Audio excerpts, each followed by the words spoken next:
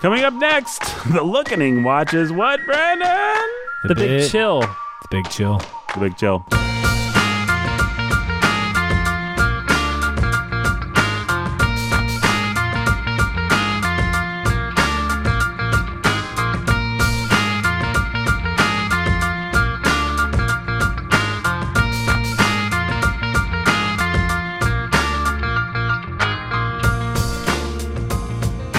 Everybody, it's Nathan Albertson, your humble and obedient host, joining you for another episode of The Lookening, maybe the 4th episode ever of The Lookening. What have we done so far, boys, for The Lookening? Oh, man, we've did that one. Murder on the Orient Express. That's right, that was the very first. On the OD. Shadowlands. I was still calling it The Watchening back then, but good old Danny M, DM. The Watchmen, who will watch The Watchmen. We have not watched The Watchmen. No, we haven't. We've watched SL. that. SL, sure, yeah. Old ROD. ROD. Remains of the Day. RPO. WIT. We watched that. Wrinkle in Time. Yes, Yeah. This is not our 4th. This is like our 6th. Does Macbeth count? Jake and, what's my name? Nathan watched a couple Macbeth. We talked about Pride and Prejudice movies. Yeah, Fahrenheit 451. Yeah, this is not the 4th Lookening, Nathan. This is like the 20th or something. Well, I'm not going to count any of that Austin stuff. We have to have actually dedicated an episode to it. So that means, this is number 7. For a literature podcast, we do a lot of movies. Well, we went to 4 episodes a month. We got to fill some time somehow. So this is number 7. What is the worst movie we've watched? There's a question for you guys. What's the Oh, boy. 451. That or Wrinkle in Time. Wrinkle in Time might be worse. Oh, yeah. Between Murder on the Orient Express, Wrinkle in Time, Ready Player One, and Fahrenheit 451. If you could take that list If you go and on the say, tape. I never want to see this movie ever again in my life. Like you just eliminate it from history. Just eliminate it from history. Wrinkle in Time. Wrinkle in Time. I don't I think never that's want a to see question. I Oprah's agree. large face being flown around again. Wrinkle in Time was the most boring. I mean, Fahrenheit 451 was vaguely interesting in its weirdness and badness, and Michael Shannon's always fun. I mean, I got to say, the one that bored me the most was Remains of the Day. Did not click with that movie at all. I'm just going to be honest. I know we've not actually watched a good movie. Is that going to change?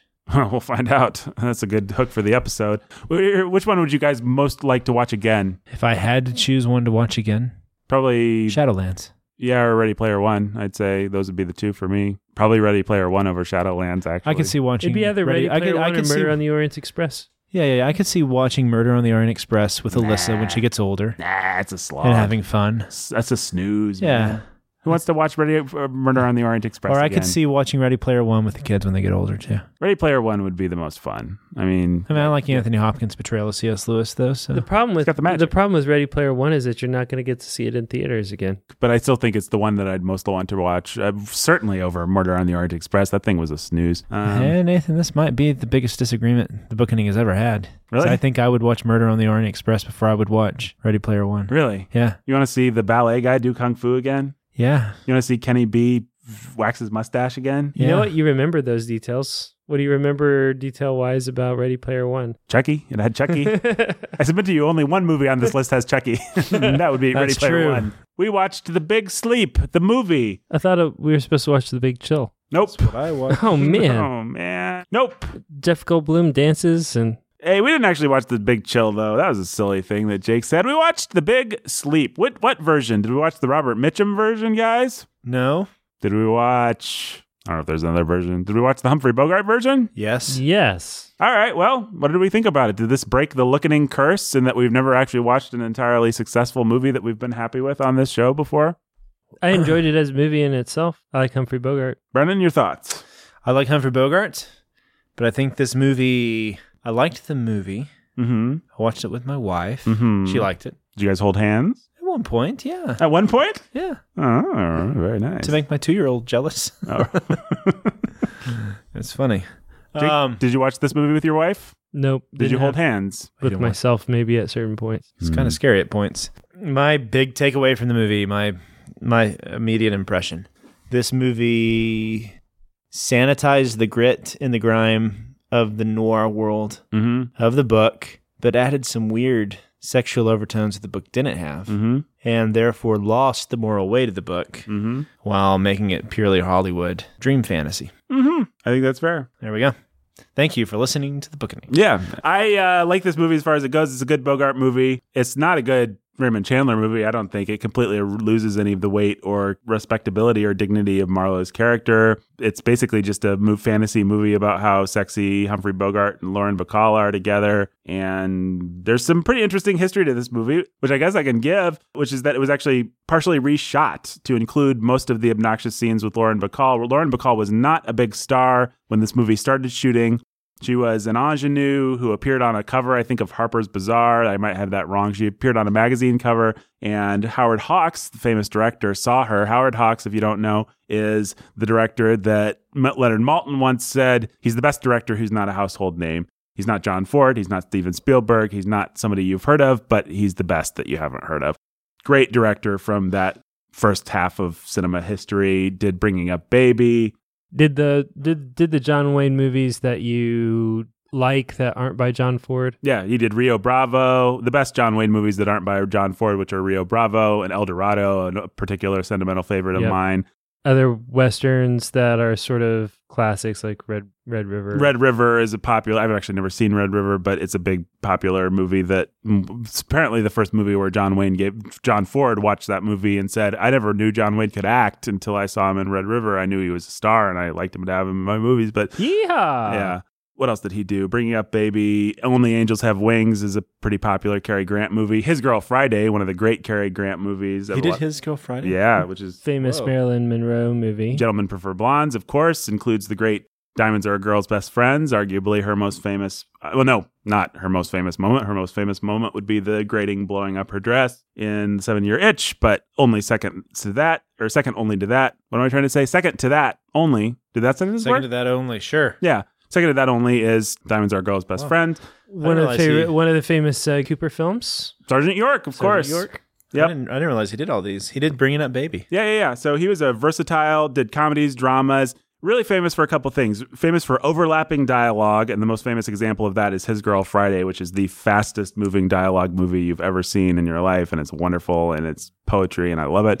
Famous for having a very sophisticated, modern view of women. You'll notice that in his movies, now I don't know if I agree with this, but I'm just saying this is what he's famous for, whether I like it or not. In his movies, the women are almost always I want to say predators, but that's not right. They're the ones that are taking the aggressors. Lead. They're the aggressors. In the sexual relationship, in the dance, in the mating dance, they're the ones that are taking the lead. So you'll notice that Humphrey Bogart doesn't have to do a thing in The Big Sleep, and every woman is after him. And you could say it's a James Bondy kind of thing, like where he's just so cool that all the women want to throw themselves. But there's also a sense in which Lauren Bacall is really the one calling the shots.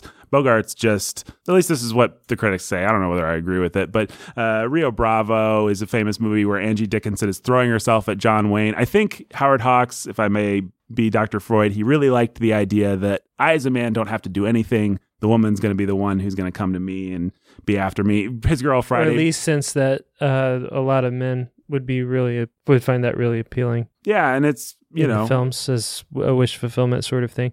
Although you can't deny that in Chandler, that's what happens to Marlowe to a certain extent. Yeah, it works. It fits, I suppose, in a sense. Maybe we'll talk about that.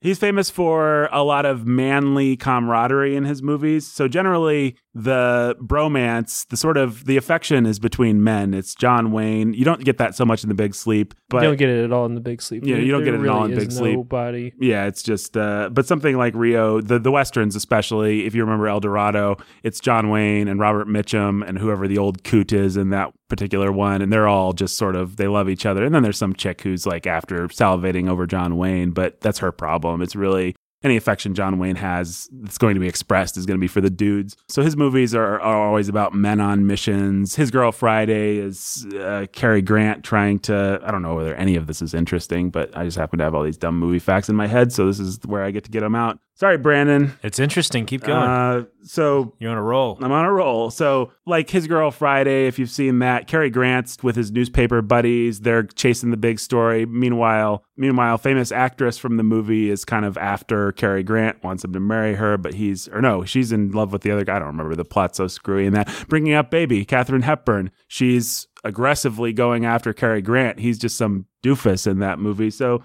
Howard Hawks was pretty sophisticated as far as the way that... Rosalind Russell, yes, one of my favorites. I can't believe I didn't remember her name. Auntie Mame herself. Love Rosalind Russell. Howard Hawks, he discovered, and the last bit of context I'll give because it's important to how you think about this movie and the whole reason I got into this in the first place. Howard Hawks saw Lauren Bacall on a Harper's Bazaar or some kind of magazine, decided that, I think the story is he told his secretary, we need to put in a call to this girl and talk to her. His secretary misunderstood him, thought that she was supposed to buy a ticket for Bacall to come to Hollywood. So through a clerical mistake, basically, Bacall ends up in Hollywood, has a screen test with Hawks. Hawks signs her to a contract, this is way before Me Too, remember? So these powerful producer people could do that. So he's got basically this 19, 20-year-old ingenue. He rebuilds her as a human being. And this is where it gets creepy. And this is one of the reasons I have some problems with Big Sleep, because it's a little painful for me to watch Bacall knowing that this is what happened. He just created her image. And actually, you see her in interviews and stuff later in life. She played to this persona on stage, off stage, the rest of her life. She played this character, which Howard Hawks and his assistant and other people created for her. In her screen test, she was shy, so she looked down, and they decided that was sexy. So she was told that she was going to look down and look at people from underneath these kind of slanted eyes for the rest of her career, which is a move that you'll see her do through The Big Sleep. They decided that her voice should be an octave lower, so they had her shout Shakespeare all day, actually, to help her learn to articulate her words and to actually lower the octave of her voice, because they decided that would be sexy and distinctive. And indeed it was. You watch an old Bugs Bunny cartoon, when Bugs Bunny does the things where he's parodying stars, Bacall was with Hepburn, with Bogart, she was a very distinctive Hollywood presence because she had that deep voice and that certain delivery and that sort of sardonic thing. But that was all created. And you can, I don't know, maybe I'm reading too much into it, but I think you can kind of see it in the movie. You can see this sweet, 20-year-old girl who's been transformed into this weird Hollywood man's idea of what a sexy, sexually sophisticated woman should be. And she's doing all this really dirty innuendo with Bogart. And I don't know, I find it to be kind of off-putting. And I've always had that problem with Bacall. And knowing that story just kind of ruined Bacall for me. But the story is that they shot this movie before Bacall had become a big star, The Big Sleep. And so Chandler actually saw the movie. There's a letter of his where he says, it was great. The sister was so great. Carmen was great. But he said, after I saw it, they changed it because Bacall became a big star. So they had to put in extra scenes with Bacall. They cut down the sister. He said the sister should have won an Oscar, but no one will ever know how good she was playing the psychotic little sister, because they had to beef up Bacall, who was actually kind of boring. And so there's all these weird scenes that stick out like sore thumbs if you know Chandler, where Bacall and Bogart are having this cute, cuddly kind of interplay. To me, the one that popped the most was the phone call with the police station. Yeah, Bogart calls it's completely out of character for the movie, for Chandler, for anything. I mean, it works. It basically works because there's chemistry between Bacall and Bogart. Right. And Bacall and Bogart liked each other. They got married. I think Bogart ran out on his wife. I don't remember whether Bacall ran out on her husband, but it wouldn't surprise me. Howard Hawks was angry because Howard Hawks wanted Bacall to himself. He was cultivating her Harvey Weinstein style. I mean, just there's nothing new in Hollywood, right? Seriously, that's what was going on. Yeah, Howard Hawks wanted Bacall, and he was angry at Bogart for basically, from his point of view, stealing her out from under him. I mean, the nice part of the story is that I guess Bacall and Bogart had a fairly happy marriage for the next, until Bogart died. They were together, for what that's worth. Not much. Bacall was on the set of The African Queen when Bogart was in Africa with John Huston and Katharine Hepburn shooting that movie. Bacall wrote a diary, which became a pretty famous book.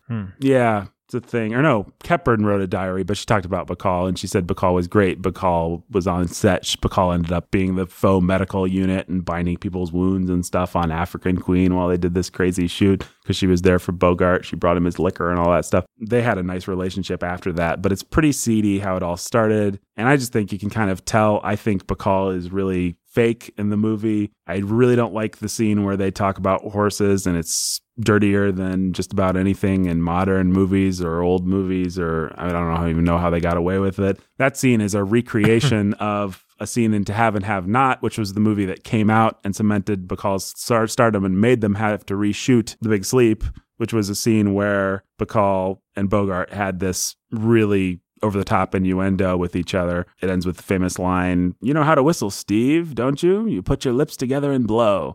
which, So they basically were like, we've got to get another scene of Bogart and Bacall doing super dirty innuendo with each other. So they came up with this horse thing, and it's still like kind of like, I can't believe I'm watching this. So like, how did this fly under the Catholic censors?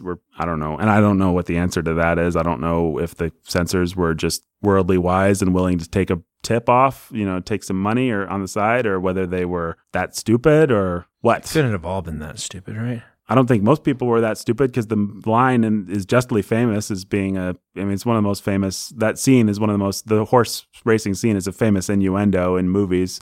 It's famous as a precursor to all the James Bond innuendos and everything. There's a dead bug on Brandon's shoulder. That's right. Jake got up and dusted off for me. Right. So anyways, I guess that was just a long way of saying I like the movie insofar as it's a fun Bogart movie that includes a lot of Chandler's witty dialogue. I don't like the movie as an adaptation of Chandler. I think it sucks as an adaptation of Chandler. And I really think that the Bacall and Bogart stuff is off-putting, betrays Chandler, and I don't like it. So putting those things together, I guess I kind of just don't like the movie. But on the other hand, I've seen it a billion times, and it's an enjoyable little movie, Bogart movie. So those are my thoughts. Sorry to blurt them all out like that. No, I think it was interesting. My thoughts are I've never seen a Bogart performance I don't like. Mm-hmm. And so I never resent watching him on screen. That's really as deep as I get with it. You were commenting before we started on the sexiness of Bogart.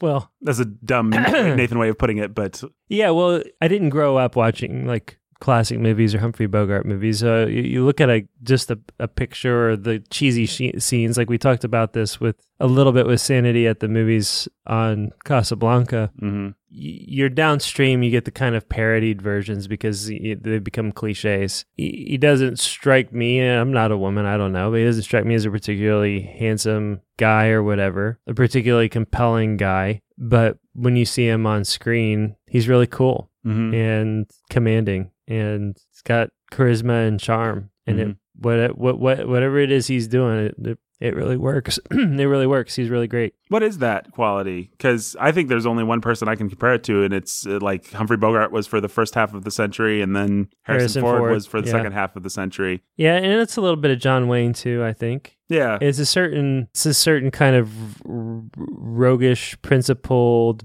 manly. He knows who he is and he knows what he's about. There's no doubt in his mind about who he is and what he's about. He's got a code that he's going to live by. And you may not know what that code is, but he sure does. So everything feels principled in a way. But that's combined with, it's not a high-minded kind of principledness. It's a very worn and world-weary and wary and other W words kind of thing. And I don't know, it's cool. Yeah. It's a cool vibe. He sees it like it is, he tells it like it is, and he somehow manages to still do the right thing most of the time. Mm-hmm. Yeah, it doesn't care if he offends you, but in the end, he's going to be the guy who saves the world. That's why Harrison Ford was such a natural choice to play is it Jack Ryan? Does he play Jack Ryan? Yeah, he played Jack Ryan for a couple of movies. Patriot game or whatever. It was a Patriot Games, all those? Yeah, Clear and Pleasant Danger. Yeah, Clear and Pleasant Danger, because he was... He's going to be the one that was going to even stand against the president if he had to. Mm-hmm. He was going to be the solid spine, but he would also be grumpy, and that's kind of who Harrison Ford has become in real life, too. Yeah. So, flying airplanes in to save people and being a grouch in general. Mm-hmm.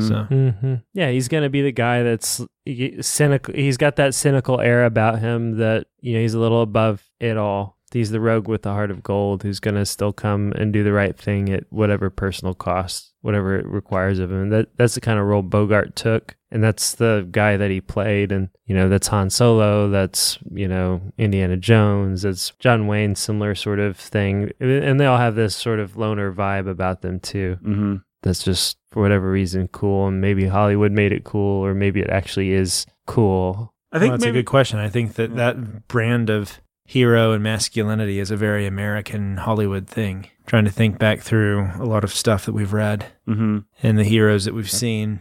Yeah, Odysseus is kind of that way. Yeah, Odysseus is a bit that way. But he's sly and selfish, where Bogart and Ford are both sly, but they're not necessarily selfish. They're going to be self-sacrificing. Right. Yes, that's the big difference. Like if you took, I think it really is if you take the Odyssey and actually, and you drop Odysseus into a Christian context, and you have the wily, worldly, wise man on the street but in order to actually be truly heroic, he has to be self-sacrificing instead of selfish. Mm-hmm. They've existed. I mean, I take this back. Sidney Carton is one. Yeah. In Tale of Two Cities. And in terms of books we've read, I think Marlowe, not Marlowe from The Big Sleep, although he does fit the bill, but Marlowe from Heart of Darkness might be the closest. But what's the main character from Les Miserables? Jean Valjean. Yeah, he's one. Mm-hmm. So it's just a certain air of this masculinity, the outsider who is also the hero. Yeah, it's the kind of guy that you would hope Cal would grow into in East of Eden, although he wasn't there yet by the end of the novel. Yeah. I think this is a theory I just came up with right now. Let me try it out. Let's see if you guys like it. Bogart and Ford both are special, maybe even in a way that John Wayne isn't, but perhaps in a way that Jack Nicholson is, in that they are capable of simultaneously fully inhabiting the action and also wryly, sarcastically commenting on the action, standing outside of it. They're sort of meta or postmodern, or I don't know what dumb buzzword to use for it. But the thing about Harrison Ford is that every time Indiana Jones finds himself in another scrape, he just gives that little look to the camera like, oh, brother, I'm in another scrape. You know, there's something very likably acknowledging the trope about Indiana Jones. And I wonder if Bogart doesn't have some of that same quality of, yeah, I'm the all-American hero, but also you and me both are kind of in on the joke here. I don't know, I just came up with that. That might be a dumb. But I was trying to put my finger on what it is that makes me think of those two guys in particular as similar. You've argued before that that's actually a uniquely British characteristic. The ability to stand and look sideways at the material is something that, I mean, you've argued that in Star Wars, for goodness sake, about Ewan McGregor and what's his face, old Obi-Wan. Yeah, Alec Guinness. I actually don't remember arguing that before about those, but now I wonder if it's not uniquely American. Well, no, I think you've articulated this idea before, and I think you've argued. I think what you might be able to do is pull it together with your British style of acting way of thinking about things. So I think you talked about it with Hopkins too. The ability to that's true. To just stand outside of the material while inhabiting the character. As opposed to a method actor like Daniel Day-Lewis, who's going to spend 6 months, sewing dresses so he can play a dressmaker. The British actor is just going to act. A more stage style performance, a more British stage style performance where you are acting. Yeah, there's that quality in Bogart, and there's that quality in Harrison Ford too. Of hey, I'm here, I'm playing the part. Yeah. We all kind of know it, but wink, wink. But it's not winky. It's just there was a lot of that style of acting in early Hollywood in general, right? Mm-hmm. It was more exaggerated, more theatrical because they hadn't learned. Or not even they hadn't learned. It was just how the way that they acted. They didn't really separate theater from the and nor should they have that much. The audience wasn't as sophisticated. I mean, not because they were dumb, but because they just hadn't had as much time to learn. Both audiences and movie makers needed to mature and understanding what the medium could do. It's sort of like what we're seeing with podcasting now. Mm-hmm. You see a lot of shows out there that still adopt radio forms, and they're trying to play to both where they can be on the radio, and then a lot of other shows out there that are saying, hey, we can actually do whatever we want. This is on-demand content. We can go for, we can have a show that's 3 hours long. We can have a show that's 5 minutes long. We can do really anything we want to do. As long as it works, let's explore and let's play with this, and let's play with this medium and take full advantage of it. Well, people's expectations were still theatrical, but you see this figuring out what they could do, how much more subtle they could be with a camera and with microphones, was an art, and bringing the audiences along was all an art form. Yeah, you didn't have to have the rigid sort of over-the-top acting that you had with early cinema. You could get the later stuff that you'll get with Scorsese. You're talking how dialogue-driven His Girl Friday. His Girl Friday. Well, His Girl Friday is a stage play. It's the front page. It was a very famous stage play. They swapped out the genders of the Rosalind Russell character and beefed it up a little bit and made it into a movie. But you can tell this is a stage play we're watching. That's right. And compare that to what we were talking about on Sound of Sanity with Brad Bird and Iron Giant. You could play it as a silent film and still completely understand what's going on because he knows exactly how to use each image, each frame, each shot to tell the story in a way that would never work on stage. This is nothing unique to cinema either. If we ever get around to reading Don Quixote, we'll see that thing is weird. Yeah. It's not a novel like we think of a novel, and yet it's considered to be the first novel But Cervantes with Don Quixote was doing something different. He stumbled into this new art form. He created a new art form, a way of expressing and telling a story that was longer about one character, and that would become David Copperfield, which would become Ready Player One. Which would become, Anna Karenina. Anna Karenina. Oh, is that what you wanted? Yeah, that's what I wanted. Yeah, it's funny to watch how this movie. It's just fun to watch a movie as they're still figuring out the form. There's like this dumb scene in this movie, just a little snippet where Bogart calls Eddie Mars on the phone, and the movie has to show us, yes, hey Eddie, I'm coming over. You mind if I show up at 9:00, whatever it is? And then we cut to not Bogart walking into Eddie Mars' office. We cut to him outside the building, walking into the building. And then we cut to the inside, like the lobby. Bogart walks through the lobby, and then he gets to Eddie Mars. Anybody doing that movie now, it would just be like, he wouldn't tell Eddie Mars. We would just cut to him talking to Eddie Mars, and we would expect the audience to understand, gee, I guess Bogart made it to Eddie Mars' office because obviously he wanted to talk to Eddie Mars. That was the next step in the investigation. So now he's talking to Eddie. There's so much that we take for granted that you just have to understand. Even the time they took for him to put the coins in the slot. Yeah, we see and him talk to the operator. Yeah. Hey, how much will that be? Oh, that'll be 50 cents, sir. Paching. To give the audience time to calibrate and figure out what's going on here. We don't need that anymore. Right. Which is how you can tell that cinema at this point was kind of immature. Casablanca has some of this stuff too, right? Yeah. Because The Big Sleep, the novel, didn't really do this at all. My impression of his storytelling style was Chandler just left you to guess quite a bit of what was going on. Yeah, Chandler doesn't care. I mean, Chandler's all about getting to the next cool scene. I mean, he doesn't. Yeah, and he's all about Marlowe. Yeah. And he's all about the way that this world shows you who Marlowe is. And that really was my biggest disappointment with this movie. And I'm not a big fan of these movements to say you have to have the grit to show reality. Yeah. And so everything's gritty. So Breaking Bad was like the last show that I had patience with that did this because it was kind of the culmination of it all. And now everything else is just anti-heroes and the anti-heroes and the grit and the nastiness that you have with things like, what was that famous, the guy who took over the Justice League stuff, Zack Snyder. Yeah. He's the whipping boy for this. Everything's dark and depressing, and the world's dark and depressing, and I think you mean poster boy. He's the poster boy. That's right. He's my whipping boy. He's the whipping boy for people who don't like it. He's the poster boy for people. They both work. But the context. Just want you to like me, Jake. I love you, Brandon. I was trying to help you out. Thanks, I appreciate it. So you have all this grit, you have all this grime, and it's really a postmodern way of looking at the world. The Dark Knight is one of the most famous examples of this, where out of the dark ashes, you have this sort of hero who's not really the hero like we think of a hero, but the hero as we need the hero. All this bad way of thinking, this Dostoevsky. The hero as we deserve the hero. It's the Dostoevskian, it's a Dostoevskian kid in his basement way of thinking about, if I could just rub on some of this Cheeto dust off my shirt, I could go and be Batman. Yeah. So we have that. And I don't like that. But it's interesting because I don't think that's what Chandler is. I don't think that's what he was doing with The Big Sleep. But I think that the movie loses whatever he was doing by kind of sanitizing that version and then bringing in this weird horse. The movie is really just talk. ends up being about how Bogart and Bacall are cute together. I mean, it really is the equivalent of like a romantic comedy. And if you like that, that's fine. I mean, if you like the horse scene, that's too bad. But if you just want to see some sexy stars, people have enjoyed ever since Hollywood began. That's what it's been about, is some sexy stars having chemistry together. That's fine. But it's not Chandler. Yeah, it's as much Chandler as the new Hobbit movies are Tolkien. Yes. Right. Good metaphor, Brandon. Thank you, Nathan. A good analogy. Yes, I'm sorry.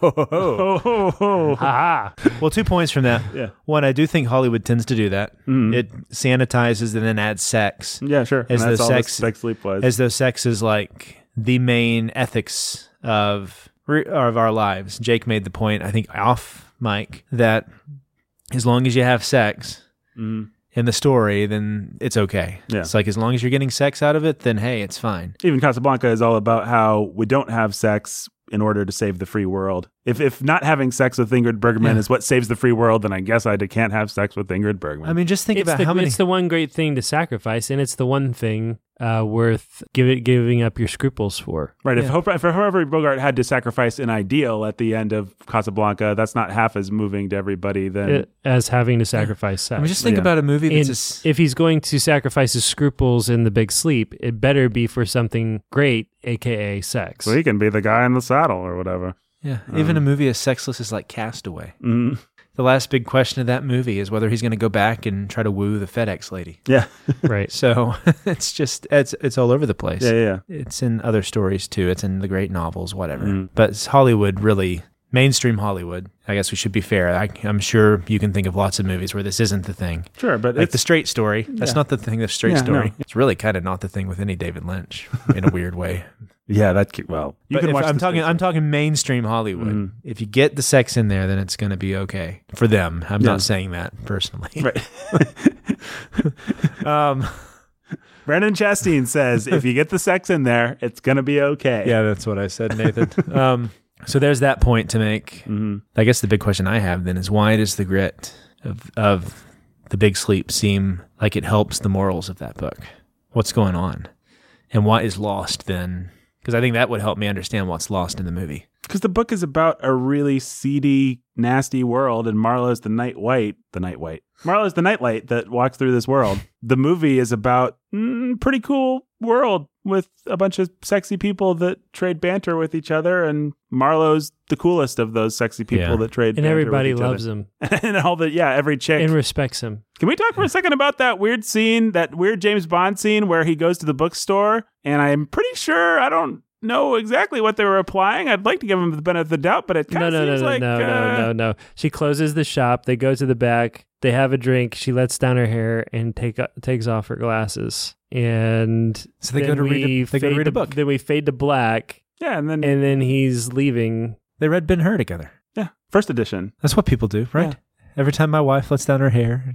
I've been wanting to get married for so long, so I finally read Ben-Hur with someone. Then there's the cab driver. What did she say? Like she's like, here's my car if you ever need help again. And he says, anytime, day or night. And she says, night. I work days. Yeah, man, something like that. Oh, to be Humphrey Bogart, I guess. Well, but even the police. I mean, I'm sorry, we're talking about the women falling all over him, but the easy relationship he has with the police chief or whatever, even the easy respectable relationship he has with Eddie Mars. Everybody thinks Humphrey Bogart is cool in this movie. Yeah, everybody likes Marlowe. Respects him. The whole point of a Marlowe novel is that every situation he walks into, the people are looking down on him, not trusting him, being rich, snotty, or punk slow lives, but whether it's coming from people who are beneath him or above him, they all have disdain for him. And it's about a guy that just does his best to keep his head above water in this world. You don't get a sense of, I mean, what in the book you get is everything is utterly corrupt. There is an irredeemably corrupt. Yeah, the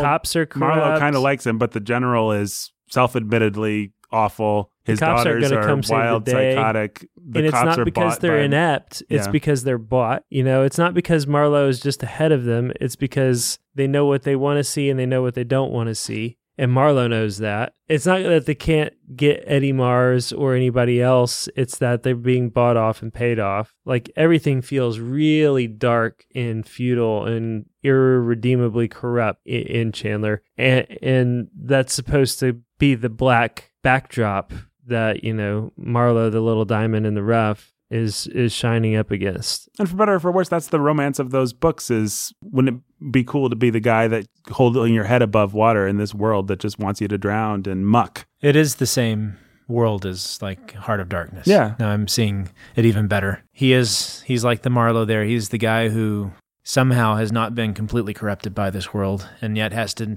try to make ethical decisions within it. And so that explains the ending of the novel, which it's very much like Murder on the Orient Express. He chooses, or the ending of the last chapter of Heart of Darkness. Yeah, he chooses to let the person go. He chooses to let the murderess go. I didn't have the same qualms that I had with Murder on the Orient Express with this novel. I think it's because Chandler sets the world up so well that you just kind of feel like, you know what? every moral decision. I mean, it's not right necessarily, but he does do a good job of evoking the feeling of, you know what, everyone's corrupt. Every moral decision is compromised. Marlowe's still holding his head up and doing the best job he can. By protecting these women. The guilty might get punished every once in a while and the innocent might go free, but the best Marlowe can do is his best. And beyond that, what's there to really, for us to worry about, you know? Yeah, because it's, yeah. You'd certainly rather, I mean, a large part of it is, wouldn't you rather have Marlowe be the guy making these decisions in this corrupt, than these cops godless world than the cops, bought by the Eddie Mars and anybody else? Let's let better to just leave things in Marlowe's hands than pretty much anything else, and obviously cut him some slack when he wants to let somebody off the hook. The counter argument is, how is that not just defending vigilante anarchism? It is. Yeah, it's Batman. It's Mad Max. But guys, let's be honest. We all like those stories. I'm not saying it's right. I'm not saying they should have. I know I got in big trouble for defending the Murder on the Orient But in the Express people. But here's the thing: in the imagined world of these places, it is so corrupt that you can imagine somebody would be put in that place where they'd have to do that. In the world of Murder on the Orient Express, the problem was it wasn't that way. Yeah, I think Christie's just not as good of a writer as Chandler. Sorry, she tried to do it by having them be in the middle of Croatia or wherever it was, but in the end, the book and the new movie don't work in the way that the Suchet did work, because it tried to add the crisis in that needed to be there for this moral person to be making the decision they were making. Mm-hmm. And then Chandler sets up his world so artfully that you really, unless you're talking about it on a podcast, I don't know that you question it all that much. No, and the only reason I'm questioning it is to try and get at why it works there when it doesn't work in this other place. And it has to do with the world he's built. What I like about the world Chandler builds, and what I think is a helpful foil to the movie, because the movie's sanitized. The movie doesn't have this.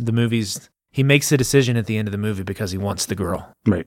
He knows that if he lets her sister off and helps her get some help, then they're going to get to smoke cigarettes together. It's the equivalent of the alternate ending that was pitched for Casablanca, where Victor Laszlo dies, in a hail of glorious self-sacrifice, gunfire, and then Bogart gets to go off with Ingrid Bergman, and the audience gets to have its cake and eat it too, and everybody gets to feel good. But nobody remembers Casablanca, is what I say, if that happens, because you don't actually have self-sacrifice. And I don't think you have self-sacrifice in this version of The Big Sleep, because Bogart basically just gets what he wants and makes his choice because he wants what he wants. Nobody can be sad that it was pinned on Eddie Mars. He was a bad guy anyway. Right. Deserved what was coming to him. Yeah. Vivian's just trying to help her psychotic sister. But they don't do any work of making the Vivian in the movie any more actually moral or likable than the Vivian in the story. Maybe the Vivian in the movie has a little more sympathy for her sister, but I don't think so. I think the Vivian in the movie is just more charming and played by a hot young thing at the time, and that's the reason that we're supposed to like her better than the Vivian in the book, because it's really the same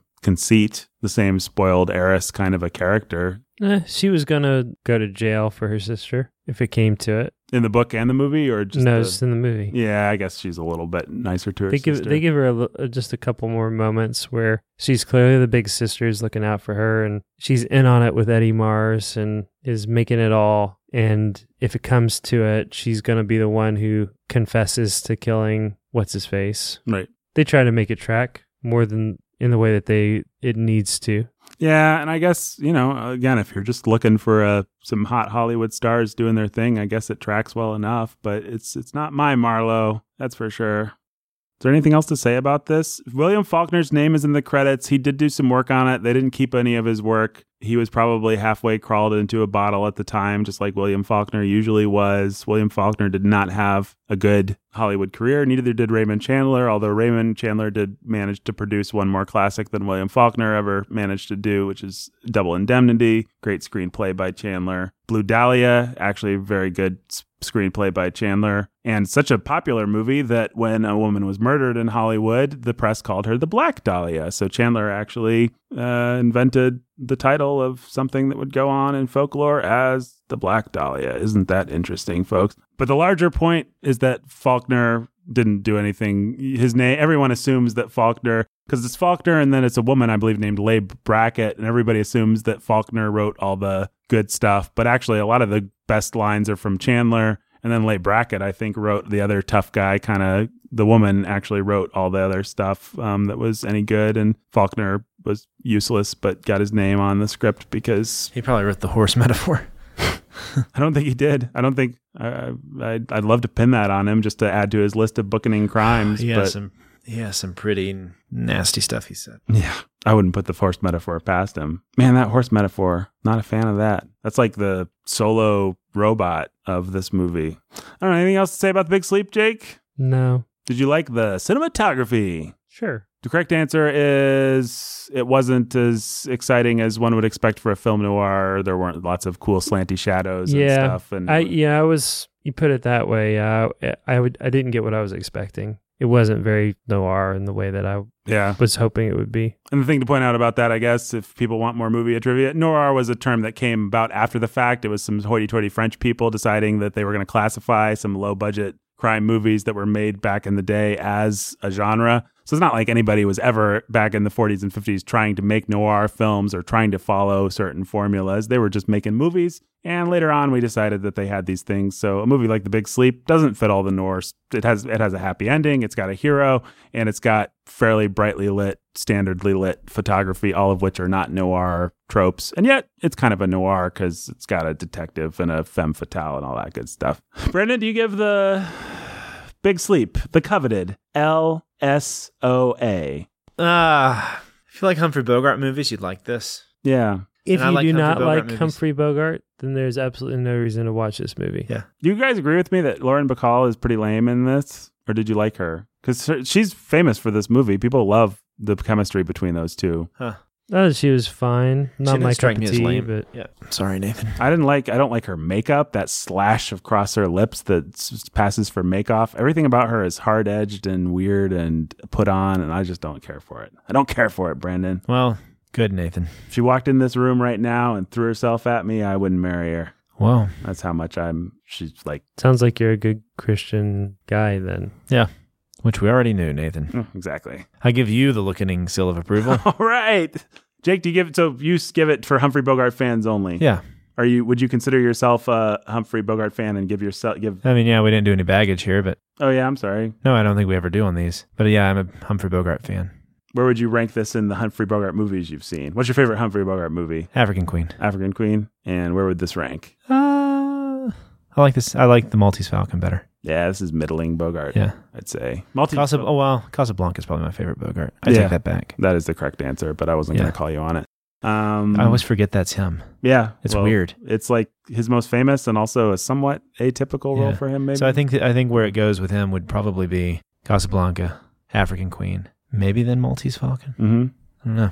This movie, Big Sleep, feels more like they were trying to capture the vibe of Maltese Falcon than they were trying to capture the vibe of Chandler. Jake, your thoughts? LOSOA, Bogart, baggage, Humphrey Bogart's really cool. If you think he's really cool and you like seeing him on screen and have some nostalgia for that sort of retro solo masculinity stuff, this will scratch you where you itch. And otherwise, Life is short. Life is short. Life is short. And this movie is almost 2 hours long. Pretty soon we'll all be sleeping the big sleep. Yes. I'm trying to remember. There was somebody that famously thought that Chandler was just using an idiom and treated it that way and made a movie or wrote a book where they just treated the big sleep like it was something that Americans always said. And Chandler had to tell them, like some French guy or something, like, no, we don't. That's not a phrase. I made that up. But somebody really famous, like a famous novelist or I don't know who, or filmmaker.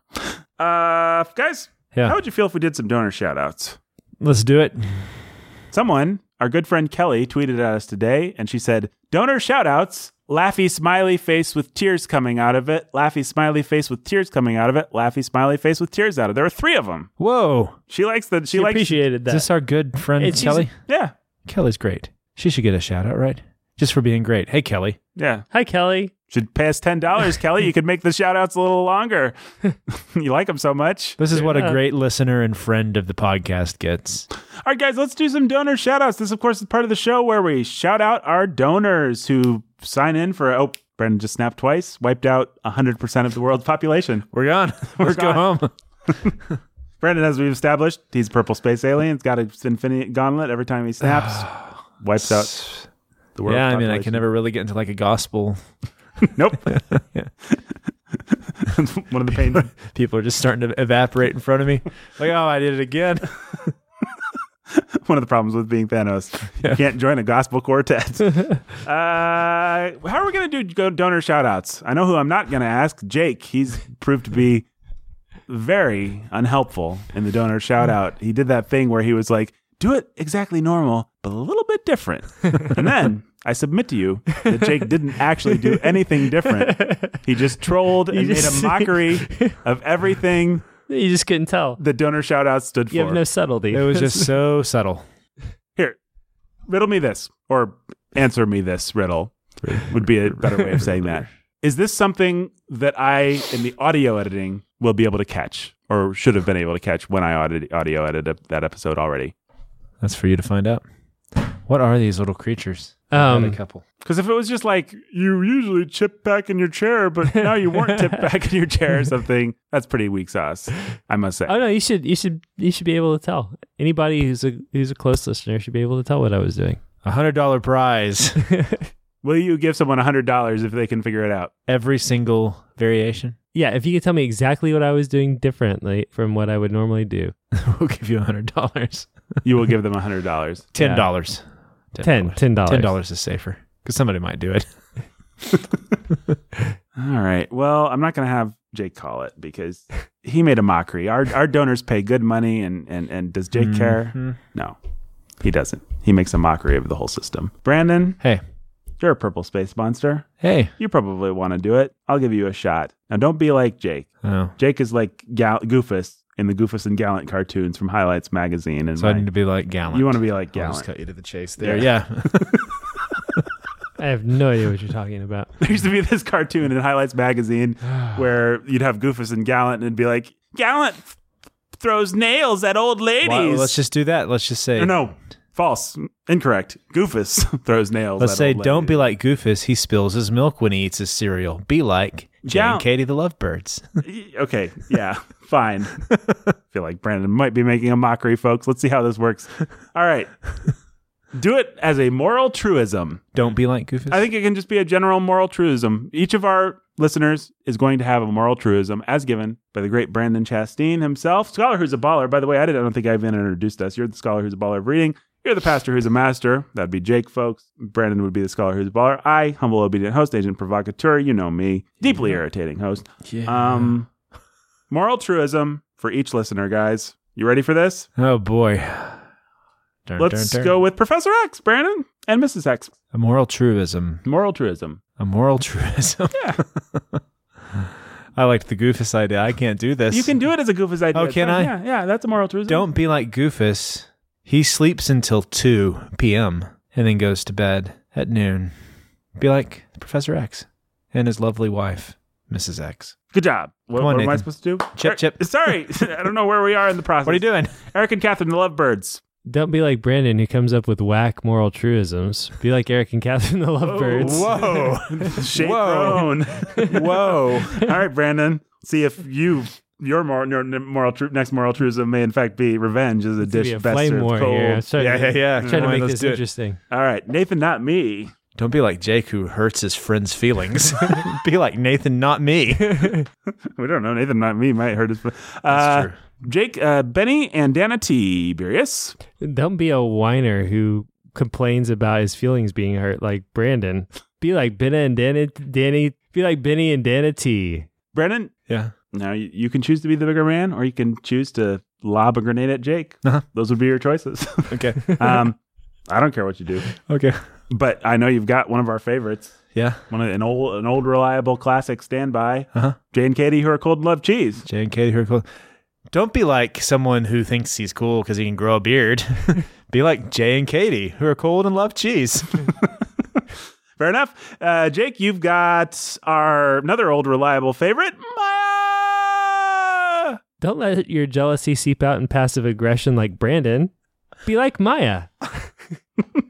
Maya's never once grown a beard. Brandon, you've got my beloved Mother Beth. Trying to think. I think it's your turn, Nathan. No, I'm staying out of this one. I gotta collect my thoughts over here. We can let Jake do it again, but I'm a little scared what might happen. Yeah, let Jake do it again. All right. No. No, it's my turn. All right. Turn the leaf. Don't. Turn the leaf. That's the saying. Turn the leaf. Hold on that horse's tail till it rots. Yeah. Hold that horse's tail till it rots, then turn I'm that not leaf. good at metaphors. Turn I think the we've leaf. established that. Flip the tables. Don't. Just don't. When you find yourself in a situation where Just don't. when someone's mocking you who has a Don't. virile beard, you got to turn that leaf. Yeah, you got to turn that leaf. And don't. I mean, yeah, so he played sports in high school. Yeah. And you didn't. So you went to a classical school. Yeah, whatever. So, be like Nathan's mom. Oh, no. I have no idea. Be like her. Okay, great moral truism. Brandon's having a breakdown over there. Now, Jake, maybe you can turn the leaf and save poor Brandon from his mental breakdown. Let that horse go. You've got one of our new favorites, David's Mighty Men Transport. Be smooth and coherent like the rides that David's Mighty Men Transport gives to all their cargo, and not like Brandon. Oh, like I'm not going to stab you. Oh, yes, I will. Brandon, you've got John and Jill, little baby Max. Little baby Max. Brandon's eyes so are innocent. dead right now. So innocent. Not realizing that life will one day bring a friend into his life who will then stab him in the back and just laugh and laugh and laugh. And oh, yeah, his parents are Jill and John. Congratulations. Be like them. This is like a repeat of the Ready Player One Part 2 trial episode. I'm an impartial judge, though. You've got Robert and Rhonda. Hey,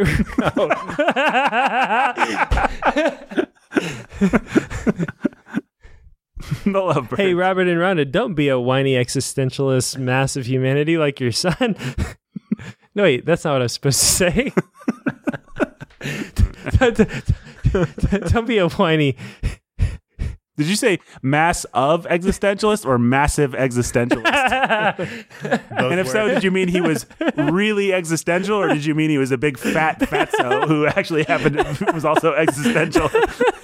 It's a really big existentialist. Well, I still don't know what that he's really into existentialism. Okay. Clearly what I meant. Still unclear. Don't be like him. Be like Robert and Rhonda, the Lovebirds. Okay, Robert and Rhonda, be like yourselves. Don't be like your son. No, I'm not telling them. I'm telling the listeners to be like Robert and Rhonda. Brandon, you've got the inscrutable Jenny Z. Jenny Z. Some things are inscrutable. Like, thinking you know somebody and then not realizing you don't know them all that well. And you're trying to hold things together. You got that horse, and the horse is just gone. It's just the tail in your hand now, man, and life is that way. Hi. Great to have you. Be like Jenny. I feel sorry for the patrons that get dispirited, broken Brandon. All right. Jake, you've got Andrew and Esther, the Lovebirds, and little baby Timothy. Don't continue wallowing in self-pitying despair. Be like Andrew and Esther, the Lovebirds. Okay, fair enough. Brandon, you're not. We're two away. You've got another one of our new favorites, Lily of the Valley. Lily of the Valley. Mm-hmm. That's a nice song. Sounds like a nice song. Mm-hmm. A nice song that could sing you to sleep at night. Mm-hmm. Hey, Lily.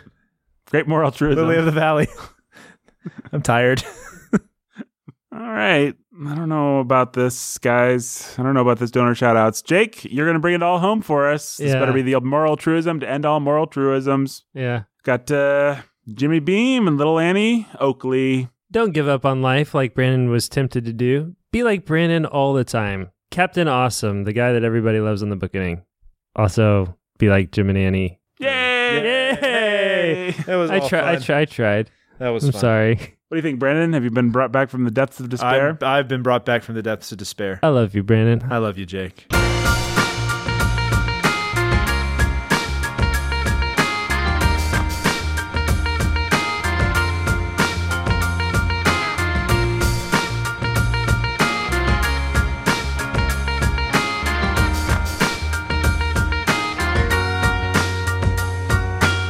The Book Today was written and produced by me. Executive produced by Jake and me. Featured the great Brandon Chastain, the great Jake Menzel, The great Nathan Alberson. The great. No, I wasn't pausing so you would say that. I was pausing because I was worried that you guys aren't friends. I think our listeners might need to see Jake and Brandon shake hands. Or They can't see us. they might need to hear the sound effect of you guys shaking hands, or they'll be afraid that the listeners don't want to have mommy and daddy fighting. We can't end the episode like that. Oh, I think the listeners know we're not fighting. I don't know. What do you want us to do? Best friends forever?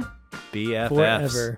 All right, Jake, what would you do if you had lots of money to burn and you wanted to give it to the bookening? I would go to patreon.com/the bookening and I'd give it all. Brennan, what would you do? If I had lots of money to give to the bookening? Mm-hmm. How much money are we talking? $1 million. Okay, I'd go to the If bookening. it was $1 million, I would go to warhornmedia.com/give. If it was $1 million, I might just deductible get Jake's phone number and talk to him first. And Talk to me. Yeah, Jake might even pull some accountants and people into the mix. And Yeah, if you got $1 million to give to the bookening, give me a call. I'd be very happy to talk to you and work out something. Right. Because it doesn't all need to go to the bookening. No, it all has to go to the bookening. Oh, wow. We could find a way to make it all go to the bookening. Yeah. If you have $1 million to give to Warhorn Media, we do not want it. We don't need it. And we're offended that you suggested it. If you have $1 million to give to the bookening, we'll take it. That's a lie. That's a joke. Folks, that was false information. That was fake news, as I like to say. Fake Somebody's news. checkbook just shut. Someone was like about to give Warhorn. Well, guess I'll give this to somebody else. No. Don't give it to...